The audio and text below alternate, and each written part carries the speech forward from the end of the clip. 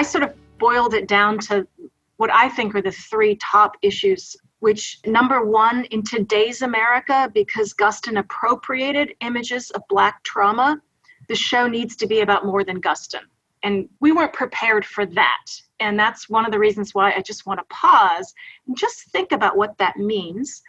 Also related, an exhibition with such strong commentary on race cannot be done by all white curators. You know, everybody involved in this project is white. Wondering if he's ever coming down here again. And if he did, would anybody need him? A Philip Guston retrospective was slated to open next year at the National Gallery of Art in Washington, D.C. But recently, the museum announced they would delay it. Some people in the art world freaked out at the thought of delaying a show by this popular modern artist. But I have to admit, I don't really get why the delay of the exhibition is really a big deal. Guston, for those who don't know, was a prominent abstract artist in the New York School and later rejected that type of work to create curious figurative works that often featured hooded KKK figures. Yup, that's right, the Ku Klux Klan. I love this body of work, and frankly, it's shown everywhere in museums all around the world, pretty much all the time. I found this freakout a little odd, because it's not exactly like it was being canceled, even though some people seem to mistakenly believe it is. So, I called up the director of the National Gallery of Art to ask. I'm Hrag Vartanian, and I'm the host of the Hyperallergic podcast. Kaywin Feldman is the director of the National Gallery of Art, and she arrives in D.C. after a stint at the Minneapolis Institute of Art, known affectionately as MIA. Her background is in archaeology, and she's the first woman in her current post as the head of the National Gallery of Art.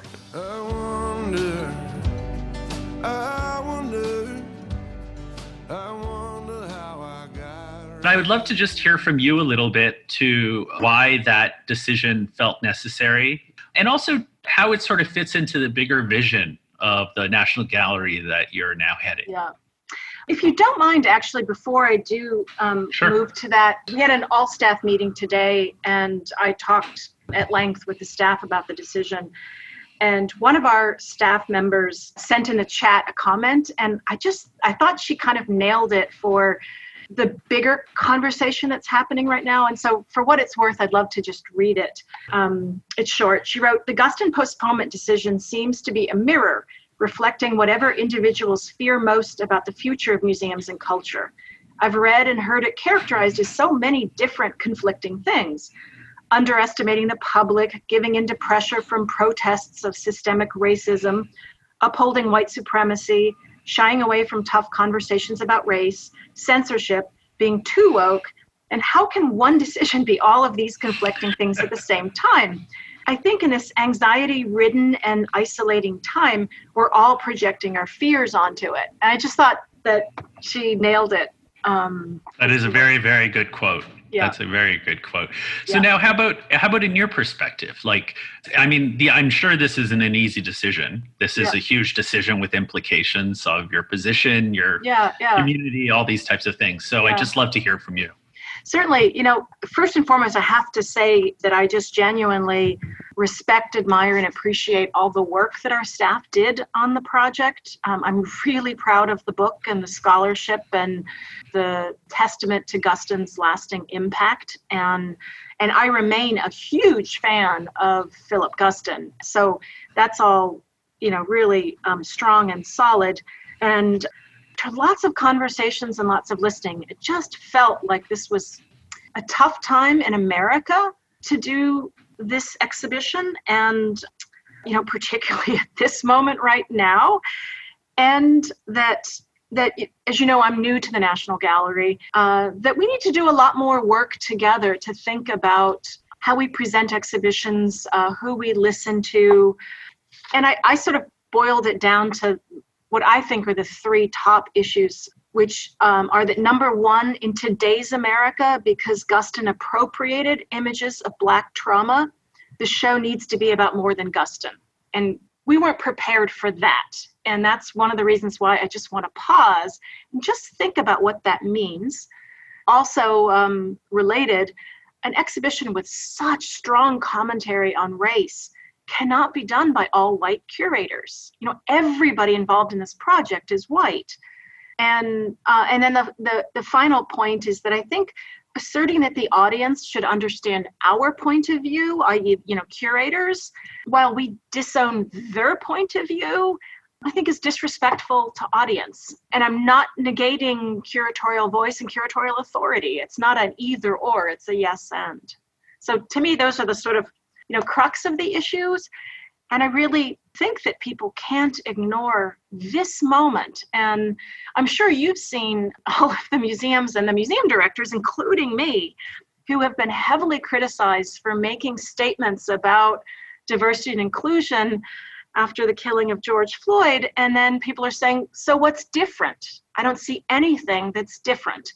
And a lot of museums like the gallery, we just hired our very first diversity, inclusion, and belonging officer. That's important.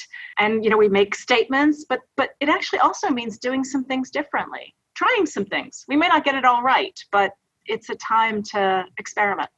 That makes sense. So now how do you think, because I think part of this reckoning we're going through is like, how does this happen? Like, how does an exhibition at the National Gallery of Art go on that deals with race, even if the work is by a white artist? Or I say particularly because the work is done by a white artist is probably more correct. How does it happen that curatorially and everything, it's all white? In your experience, how does that kind of institutional position happen? Because I do think it is a position at the end of the day. Yeah, I do think it's part of sort of the learning journey of institutions. And I always say I don't give a single public presentation anymore without acknowledging that it's predicted that by 2043, America will be majority people of color. And that museums, that needs to change everything for us. And museums that haven't kind of stepped up to that, it feels like it's so far away. And I say, do so to their peril. And I think about Minneapolis, I think we started our journey, which was painful, and we all learned a lot of lessons, most especially me, perhaps, earlier than the National Gallery did, in having the conversations and kind of understanding the changing territory of America. But I think, as your point, it's not just the National Gallery, it's for museums. It's everywhere. It's pretty ubiquitous, except for a few institutions that we could probably count on our hand, on one hand. Yeah. But so what was the moment in Minneapolis, though? You said maybe you had dealt with this a little earlier. So what was that moment? Was there, in your opinion, a changing, an actual turning point? Absolutely. And it was the killing of Philando Castile, who was pulled over for broken taillight and fatally shot by the police. And when it happened, it was about 3 years ago, I think. When it happened, the city, not to the degree of George Floyd, but the Twin Cities erupted in protest and emotion and closed the freeways. And our staff was really upset about it. And they kept coming to me saying, what are we going to do? How are we going to react? And I struggled because there wasn't anything, because one thing I have learned is that you have to be authentic in anything you do, and that it always has to come from art. We're not a social history museum. We're not a science museum. We're an art museum. So anything we do has to come from art. And we didn't have the collection or the artists to do anything to react in real time. So we didn't do anything. But it started a journey for me, and the staff at MIA organized something you may be familiar with called Mass Action, which stands for Museums as Site for Social Action. And they, with great humility, said, we don't have the answer to how museums need to change. We need to bring in lots of thought leaders to hear and listen. And it was a 3-year process. The museum created a guidebook and a toolkit, and we started to change our practice along the way. And so really, it was that lightning moment. I wonder how much was it also informed by the controversy around scaffold that was also happening in Minneapolis at the time, not at the institution you're at, but how aware were you of that dynamic?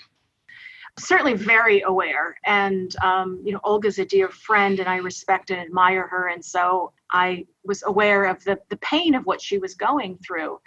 And I think that some of what the art world doesn't recognize is that the pain isn't controversy. The pain is understanding that you have unknowingly caused other people harm. You've pained them. I had the same conversation with Adam Weinberg, and he talked about the Dana Schutz issue. And he very emotionally said, I caused people pain. And, Olga has the same story of standing there and listening. And it was really all because they didn't have the conversations with the community on the front end. And, it seemed like that was such a lightning moment for the field and that we were all going to learn from it. But here we are now, and I guess we didn't learn so much. So can you just remind me how long you've been at the National Gallery? A year and a half. Year and a half, okay. So you were not involved with any of the preliminary organizations of this exhibition? No, and to also go back to the point of this moment, early on in my tenure, I was in a meeting about the show, and we were actually looking at the gallery model with the installation plan. And we came across one of the Hood figures, and I stopped and I said, okay, how are we going to talk about this? What's the plan for interpretation? And at that moment, there really wasn't one. And, so while I paused on it, it didn't raise the flags. Whereas if we were having that same meeting today and looking at a model, the whole reaction of everybody in the room would be different. Things have changed. So now what is the plan? Because I think people are acting like it's almost canceled, which it's not canceled. You confirm that, correct? Absolutely. It is not canceled. We are committed. And so it's committed 2024. That's set. We're actually right now looking at filtering in dates. It may be a little earlier. We want to, of course, get past COVID. Of course. Not just the fact that we have to limit people. And it's also that to do this work, we actually have to have tough conversations. And it's really hard to have tough conversations on Zoom. What is the process now? Because with a all-white curatorial, all-white sort of staff that has been working on this, now how are you going to evolve that to become more inclusive? Yeah, we definitely need some curators of color working on the project with us. I think all of the four museums agree with that statement. So that's absolute. We want to do more listening to staff, listening to community, talking about some of the sort of best practices in interpretation. Another point is we have some of the hooded figures in our collection. We have shown them in the past, and we will show them again. It's just this question of this moment. Why do you think people are reacting this way? I mean, I have to say I'm a little perplexed. I don't see any cancellation happening, but people are acting like this is a form of censorship. What do you think is being triggered by this? Because I often think when these things happen, not just in the art community, but elsewhere, they're usually when these kinds of extreme reactions happen to things that don't look like they should have extreme reactions on paper sometimes. Yeah. I always think that there's something else going on at the same time. Well, I would say one thing is that statement I read from our staff member today. I think she's right that everyone's anxious and we're just looking for some normalcy and stability and something to, hang on to at this moment. So I think that's part of it. But I also think part of it is that, museums are contested spaces, and that has only increased over the last few years.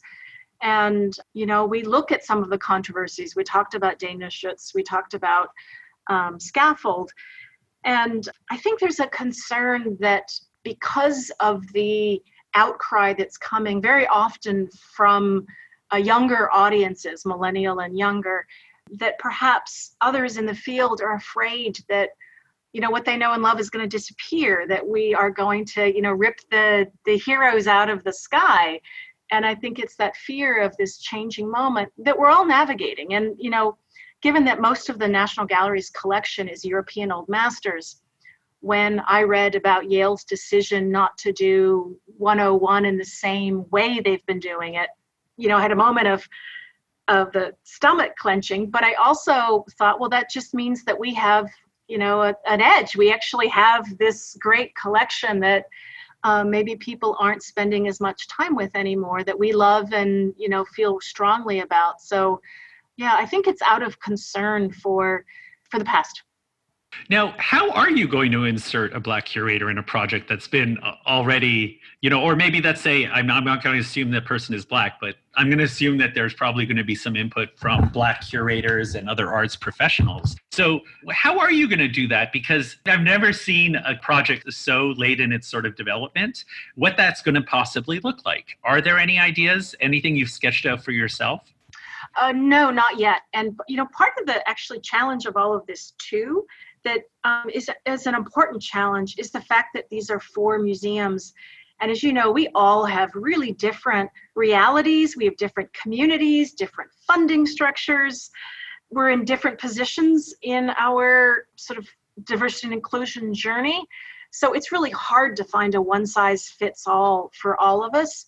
So we're still trying to figure out how much of the project is, core and how much we want to do our own work around which was true actually even before we delayed the exhibition. So there is that complication of how much we'll be working together or separately. And the gallery actually is just about to hire our first ever curator with a specialty in African American and African diaspora art. So we're looking forward to having that person on board and working with Harry. And I also have to say that Harry Cooper is the perfect curator for this collaborative process. He is a real humanist. He has struggled with my decision. He's not completely against it, and he's not sure he's for it either. And he and I have had, almost daily conversations about it. And he's able to have respectful dialogues, and we challenge each other. And so I think Harry's actually, a really good curator to work collaboratively with somebody else. So how are you going to change this process so you don't have a similar situation? Yeah. We will have, more in-depth conversations on the front end. And, at Minneapolis, we did use a lot of advisory groups, and, sometimes they were more of a scholarly sort of scientific committee. Sometimes they were a community committee, depending on the project. And so I think that we will have, more advisory groups on the front end. We are in the process of diversifying our staff here at the gallery. I'm really proud that we now have 2 new executive officers at the top of the house, and they're African American. So we'll be doing that. With the board, we've been looking again at our mission and vision statements, at our values. And I mentioned to the staff today that we actually did a survey of the staff, asked them a short survey to participate in what they think the gallery's top values are. And a shocking 2/3 of the institution responded. I mean, that's just unheard of in a survey. And the number one thing they all said was diversity and inclusion was their number one value for the institution. And I said to them today, well, you've set the course, and now we have to figure out how the work reflects that. And it will mean making some tough decisions like postponing Guston, or perhaps picking one project over another. It is going to mean different work. And we have a new vision statement for the gallery that we've developed, which we're all really excited about, which is of the nation and for all the people. We are here to be the national gallery, and we're so proud and honored to do that. And we recognize that it's a very lofty goal, ambitious goal, and that America is big and broad, and we need to get our hands around that. So when you're at the MIA, the Minneapolis Institute of Art, there, one of the things I've noticed, I just wanted to know what your role was, but there seemed to be a pretty robust Native American programming and interest in that. And I'm wondering what your role is in there, because I think it might give people a better understanding, not only of your own vision, but how you've worked with institutions to diversify, because many people may only know you now that you're at the National Gallery and may not be aware of that history. So I'm wondering, could you talk a little bit about that? Yeah, and I also have to give full credit to Jill Alberg-Yo, who's the curator of Native American art at MIA, because Jill is not Native American. And so her practice says that everything she does is in conversation with the Native American community. And she recognizes that that's not monolithic. There's lots of ideas and voices in the community. So she was in constant dialogue with the community about interpreting works of art, acquisitions, exhibitions. And so I give the credit to Jill. And, as you may know, we did the exhibition Hearts of Our People about Native American women artists. And when Jill first came to me and said that she wanted to put together a board of Native American women artists and scholars to help her with the show in classic curatorial fashion, I just thought, oh my goodness, there's no way that can be successful. I do not believe in that, but I am going to support you. I believe in you. So let's try. And I am a believer. They actually took the original ideas of the two curators, one of which is a Native American artist, Terry Greaves, and they actually made it better. I mean, a group of people actually made a curatorial concept better. And they spent 2 days locked in a room and sort of grappled with it. And it's a great example of not taking away curatorial authority. I mean, it started with the curators. They got lots of input, and they did change the program some. And then the curators actually went out to all the museums and studied the objects. So the curators were making the object selection, and then they involved their advisory board, both locally and the national board, to help them with the interpretive program and the programming. I think it's a great example. And as you know, it got more press coverage, I think, than any exhibition in the last 5 years. And I think it's because of the great process, and the process made it stronger. Not saying that's the process for every exhibition, but for an exhibition like that, it was the right process. Oh, I think that's really interesting. Now, when it comes to a show like Guston, if you were to reorganize this from the first step, and because I'm saying this because I'm sure there are a lot of institutions looking at what you're doing right now with the Guston show. And I'm sure there are a lot of other shows that people are realizing, wait a minute, we have a Black artist, the whole curatorial staff is white, we haven't had this process. What would you recommend to somebody as a first step to really incorporate some of the racial reckoning we're seeing around us now into an institution? I actually think it's what a lot of our colleagues are doing, which is starting those conversations early. It often starts internally and then going out into the community and really listening and compromising. I often say here that, I'm a white woman of privilege, so I recognize my point where I stand, but I'm curious and I'm humble. And I think those are two qualities that we all need to have in this work. And I have been called out on multiple times for phrases I use, for, ideas, and it stings. I have to say it stings. And I, stand up tall and I listen, and it changes me. I think I'm better for it. So bringing the humility to the work, I think is really important. You're listening to Bells of Brooklyn by Reed Waddle. Check him out. I'm Harag Vartanyan, the editor-in-chief and co-founder of Hyperallergic. Thanks for listening, and stay safe. It's midnight on the avenue. I've never felt more alive. Makes no difference what I do. Am I living or just surviving? Getting caught up in the fury of a New York rain.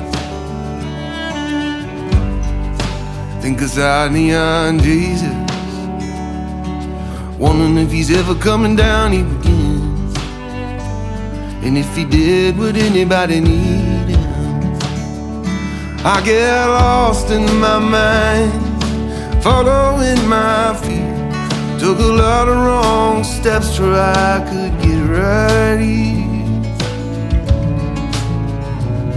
And the bells in Brooklyn, they ring loud and clear. I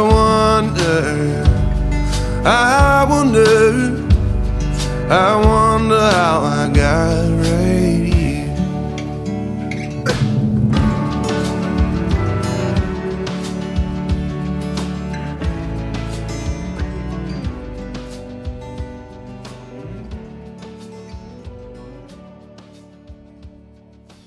Iverson, poets say,